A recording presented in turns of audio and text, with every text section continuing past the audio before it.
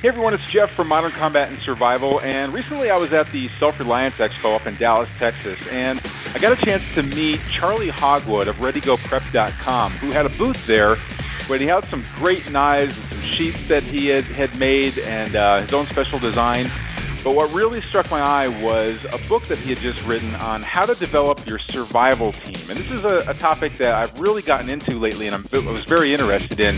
So I got a chance to talk with Charlie and got him on the show to discuss those people that you should have on your survival team, what you should look for, and how to get them. So I think you're going to get a lot out of this podcast. Go ahead and check it out now.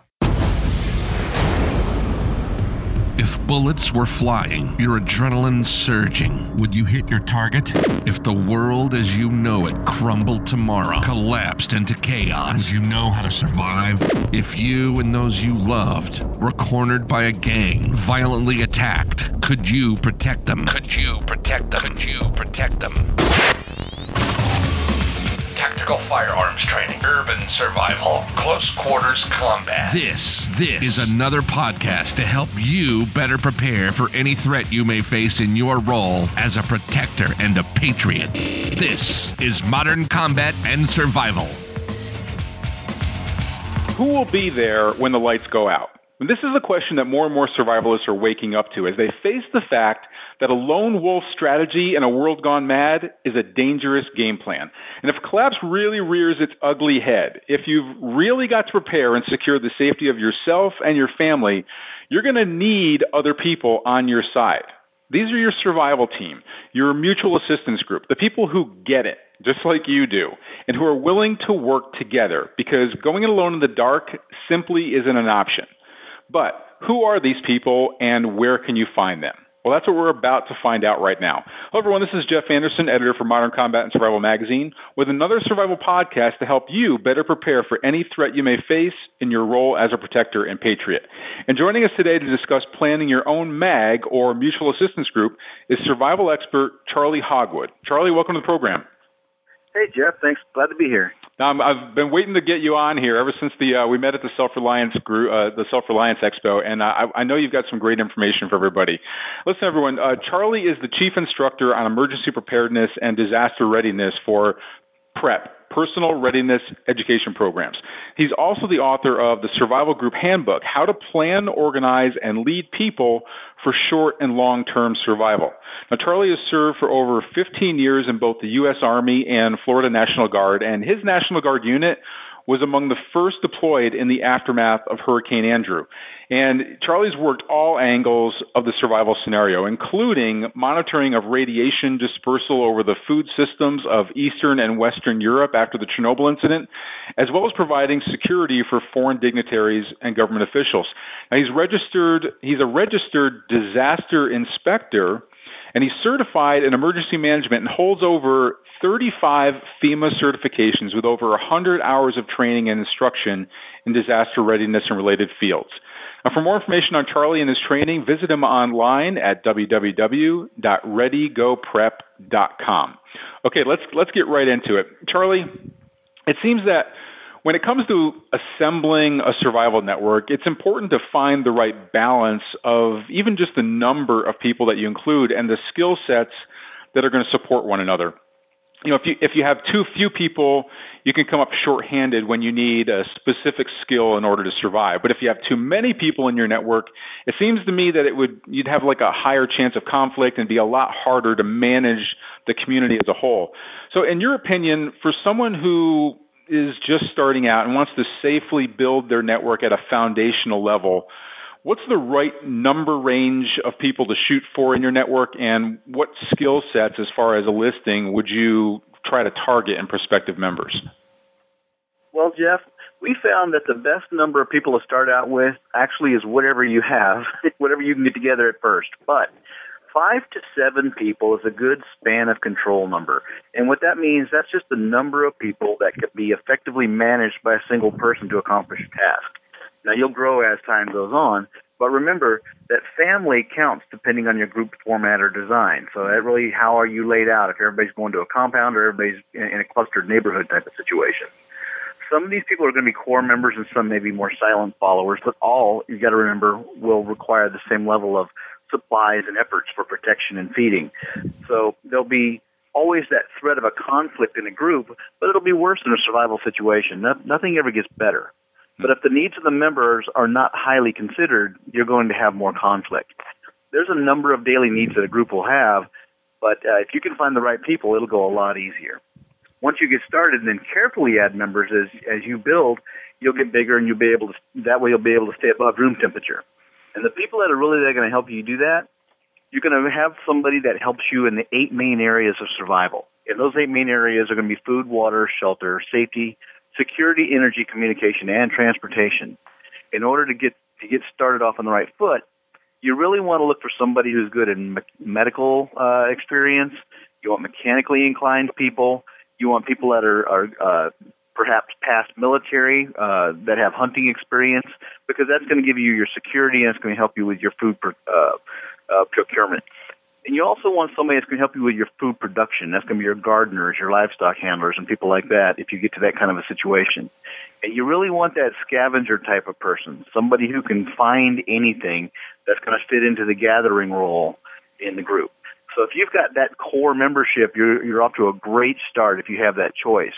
But remember, all of those people are going to want to cross-train together so that they're not too valuable to the group and kind of hold the group hostage later on or cause more conflict that way.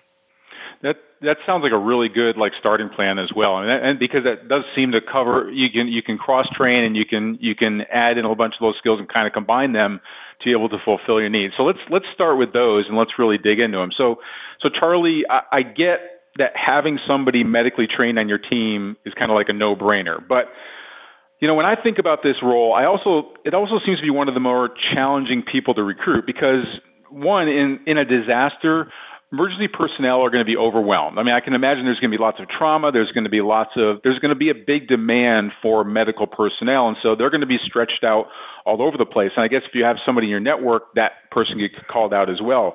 The other thing is that I don't think a lot of people really know doctors outside of going for their annual physical. It might be hard to find somebody to recruit into your network because maybe you don't hang out with doctors as much anymore or something like that. So, and the other thing is, I think that a lot of survivalists, they think that just because if they have a first aid kit and they basically know basic first aid and they got their Boy Scout award, that they're all taken care of. It's more like in that supplies mindset rather than the skill. So to be more specific, what are some of the skills that this medically trained person would provide to the mutual assistance group that people may not realize, and where is the best place to find and approach someone who would fill this role? Well, you're right. It is hard to find somebody with good quality medical skills in our everyday lives unless we're within those circles. But there's also, you'd be surprised, there's a lot of people that have some pretty good medical skills, and it may be somebody that you already know. But medical trained people are often more difficult to find for sure, but you got to think outside the box. Think about EMTs, veterinarians, pharmacists, nurses. I mean, we all know a nurse somewhere, right? We should all know some medical skills on our own beyond just basic first aid because anybody can apply just a bandage, but what about a serious infection or a trauma, injury? Think about stuff like that because that can happen just working outside. So you don't need to get into a gunfight to realize that you need a surgeon. So if you already have someone who has these skills, get them to cross-train everybody else. That's really going to help the overall efficacy of the group. Otherwise, collect some books and get started as much as possible, like the Survival Medicine Handbook by Bones and Amy. Go take some classes. By training together, if you get other people within just your family or your group to train together and learning some things, you're going to improve your group dynamics, and you're going to see how other people operate out of their comfort zone. And that's really important to know before you get stuck into a bad situation. You don't want somebody that's going to clam up or panic. So if they already know some of these skills, that's going to go a long way for you. The medical aspect is so much bigger than most people even realize. The survival medics duties are going to include things like sanitation, general health and welfare, illness, monitoring, emergency care, disease prevention, quarantine operations, pregnancy and sickness. And what about the things like radiologicals and chemicals and even your animals that you've got to care for? And then you got skin conditions, blisters, infections. You cannot underestimate the situation, and you definitely don't want to overestimate your skills. That'll put you in a really bad position. Yeah, it sounds. I mean, even just you bringing up things like taking care of livestock and things like that. I mean, veterinarians. We've seen. I've seen enough mob movies to know that a lot of times when the gangsters get shot, they're headed off to the local veterinarian to take the bullet out and stuff like that. And that's something I also thought of as like a potential avenue as well. But also, I mean, I never thought. I mean, a lot of people do know nurses that don't necessarily know doctors. That's a really good idea as well. Yep, Charlie. One of the ones you brought up was mechanical. One of the people, and I'm probably the least mechanical person on the planet. And I'm probably like a lot of people though. Like I drive a vehicle that hasn't had any mechanical problems at all in like 5 years. I mean, we're building vehicles that are much more reliable now. So this might not be one of those things that a lot of people think of as a need. I think we always just kind of assume that, you know, our vehicle is gonna take us where we need it to go. Can you explain why having somebody on your survival team who's mechanically inclined could provide a benefit that we're not aware of, and what sort of person should we be looking for to prepare for a collapse in this area? A lot of people want to remember that it's not just about transportation. This is not just about your car breaking down. In a survival situation, you're on your own essentially for everything. You're moving your water, handling your sanitation, building your structure, whatever you're using to generate your power. Everything that's mechanical needs someone to maintain that or man it or build it. The mechanically inclined person, or we're going to call him the tinkerer, will save your bacon so many times over. This is the person who can see a need and dream up a solution with whatever is available. Just because you drive a new car today that never breaks down doesn't mean tomorrow you'll be as lucky. What about your shelter and your energy production, your water system for your plants and animals? I mean, somebody's going to have to create that and adapt to a new no-power situation possibly. How about creating early warning devices for your property just to let you know that someone's sneaking around? I mean, you absolutely need a tinkerer. This is the person who's usually going to be a blue-collar person who has a talent to create just about anything given the opportunity. He or she is going to be the person that just enjoys the challenge of figuring things out. But make sure you stay out of the way once they get started because, you know, when the sparks fly, things start happening. That makes total sense. I'm going through my little black book now, trying to think of who the people that like when I've got stuff going wrong in my house, like who do I reach out to. So that makes sense.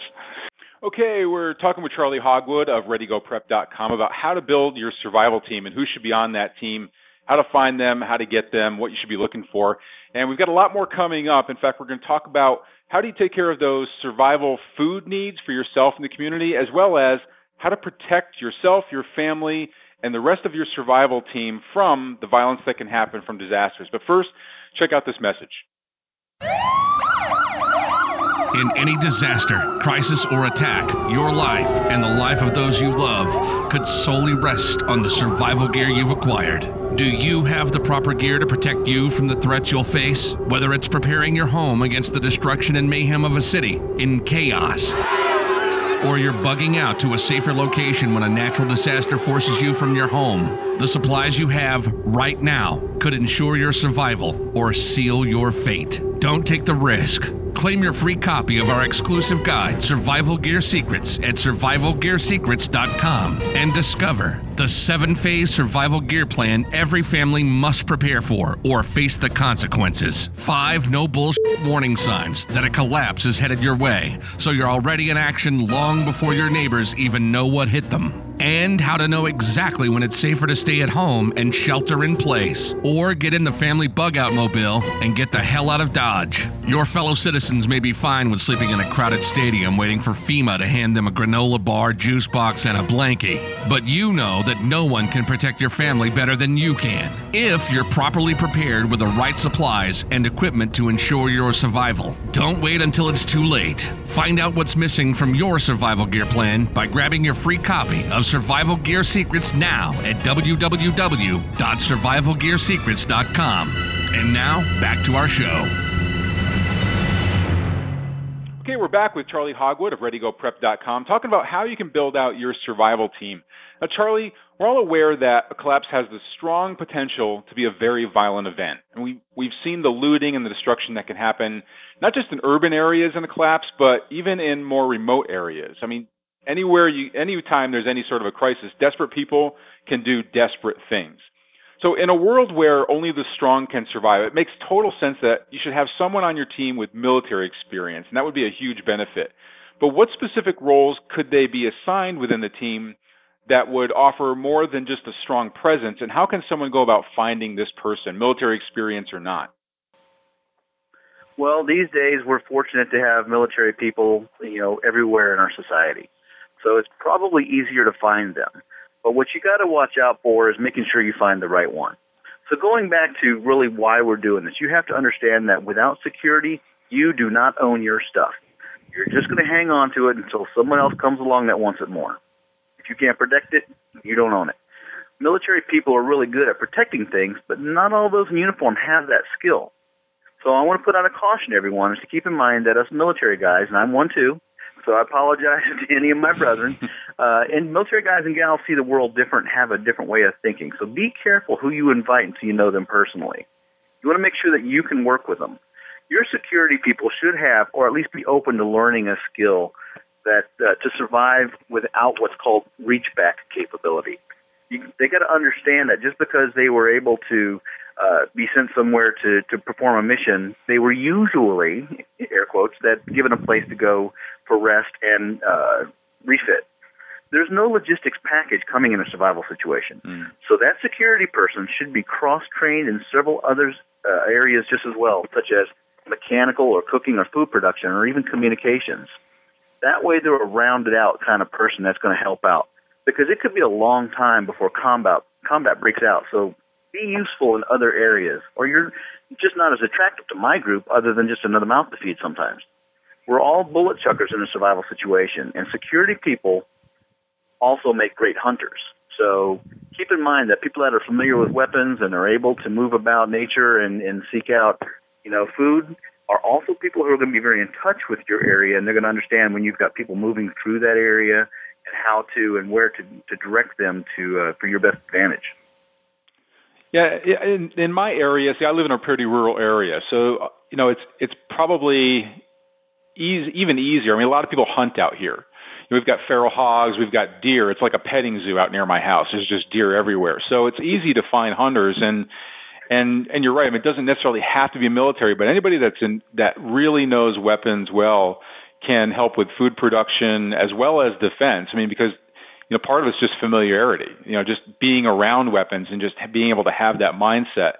And even like for armory purposes, if everybody, like you said, if everybody's bullet chuckers, then, you would want as many weapons as possible for the group to be able to network together. And having somebody that, I guess, is experienced with maybe reloading and things like that as well, the people that have that hunter mindset and that I won't call it a hobby or a sport, but that's really kind of a lifestyle that there's some good skill sets out there. Charlie, one of the people that you brought up as adding to the network is, well, it's with the survival food for like the long-term crisis. And most people are like stocking up and they're hoarding food, so they've got it all available. But canned beans are only going to get you so far. Eventually they run out, or you just get tired of eating beans all the time. So you've got to have more of a long-term food production plan. So that being said, not everyone has a green thumb when it comes to agriculture and things like that. So what specific agricultural and I guess food processing skills should our survival group look for in an individual, and what are some possible places where we could find him or her? Well, Jeff, we created something here at Prep that's called the telescopic. It's a tiered food storage strategy, essentially, which is telescopic. And one of those arms is, yes, your canned food, your long-term survival food and stuff like that. But that ends pretty quickly because you can only store so much. And what happens if you're mobile, you had to move to another location, you can't carry it all. So what you've got to realize is that canned food is great and lasts longer than most people really think, but it is not going to last forever. So it's imperative that we find a way to produce food on our own. Most people seem to think they can store some seeds and boom, they're farmers. And that's pretty much as far from the truth as possible. Yeah. Any gardener will tell you that. But there's also a steep learning curve to food production, whether it's animal or plant-based. So you should look for people in your area, like go to your local extension office and look around your community for people who understand gardening in your area, in your growing zone. Go to the green markets. Look for online gardening clubs and see if you can get in with those people. Go to community gardens and just start meeting people. Those are the people who already made the mistakes, who've already gone over that learning curve usually, and now they've got a better idea on how to get started.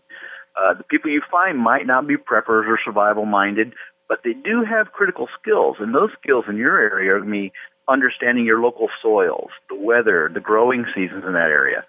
So when you find somebody, just strike up a conversation and be friends with them.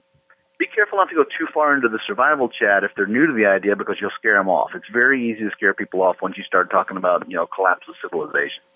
So start off with something a little less, assaulting. But if they're open to working together in some way or teaching each other how to garden, then that's a good person to know. But don't forget to also consider other alternatives like aeroponics and aquaponics too, because those are very valuable growing systems. And as far as proteins for your nutrition needs, you can begin by storing dry beans in just about any kind of Mylar packaging. And that's a great idea because it can last a long time. But it's a good idea to also learn about raising rabbits and chickens. Because if possible, make friends with someone in your area who does things like raises goats, cattle, pigs, other farm animals, or rabbits.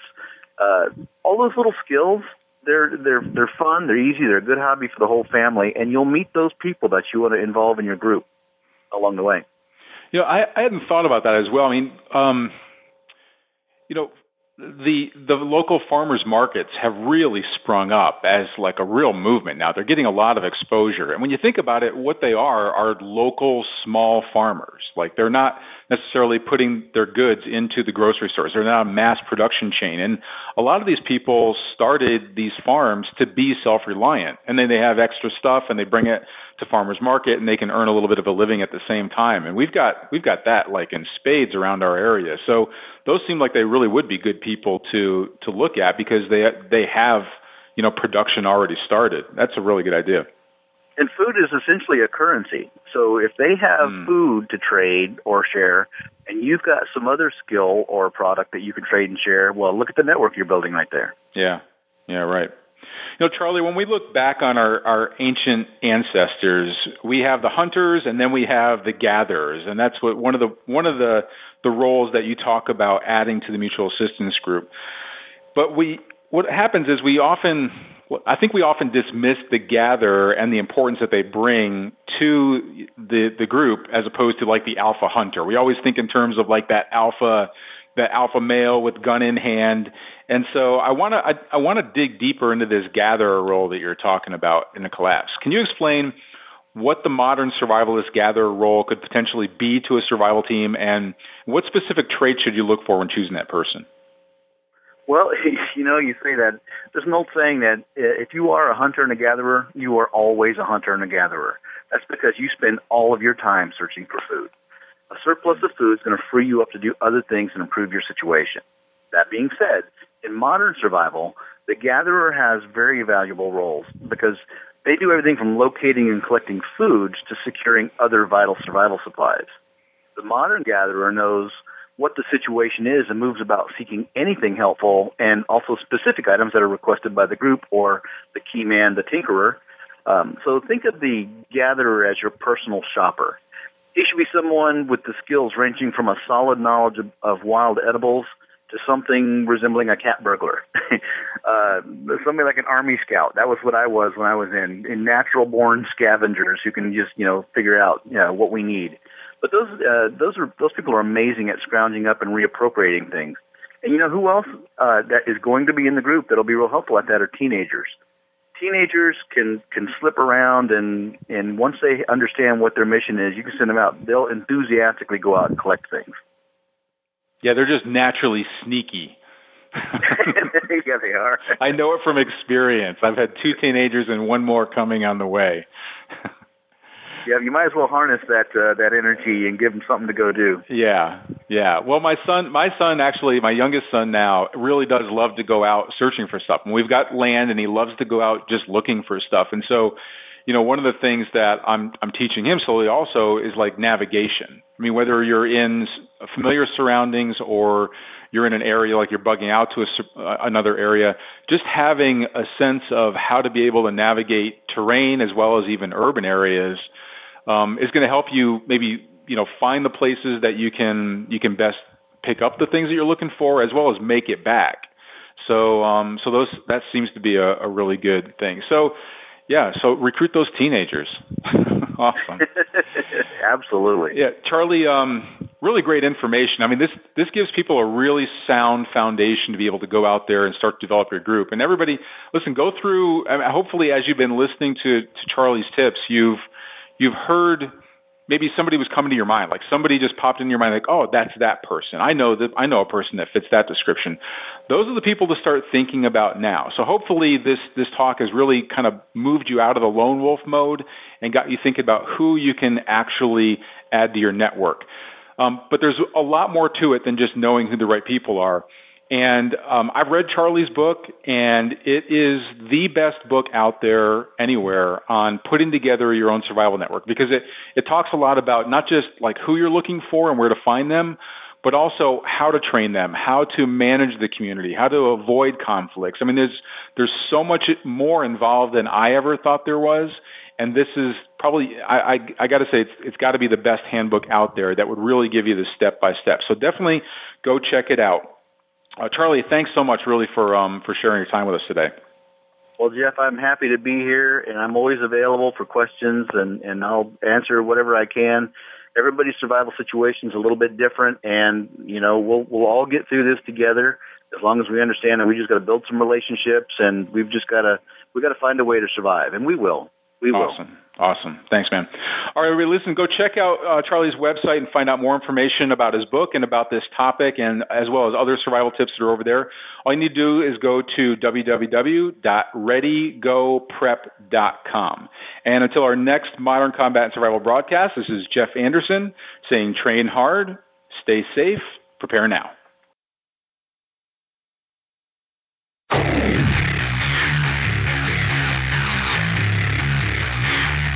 This has been Modern Combat and Survival. We hope you've enjoyed the show. You can help us out by rating our podcast on iTunes and leaving a comment. You can check us out on Facebook at facebook.com/Modern Combat and Survival. And don't forget to claim your free subscription to Modern Combat and Survival magazine at www.moderncombatandsurvival.com. Lock and load. And we'll see you next time. This has been Modern Combat and Survival.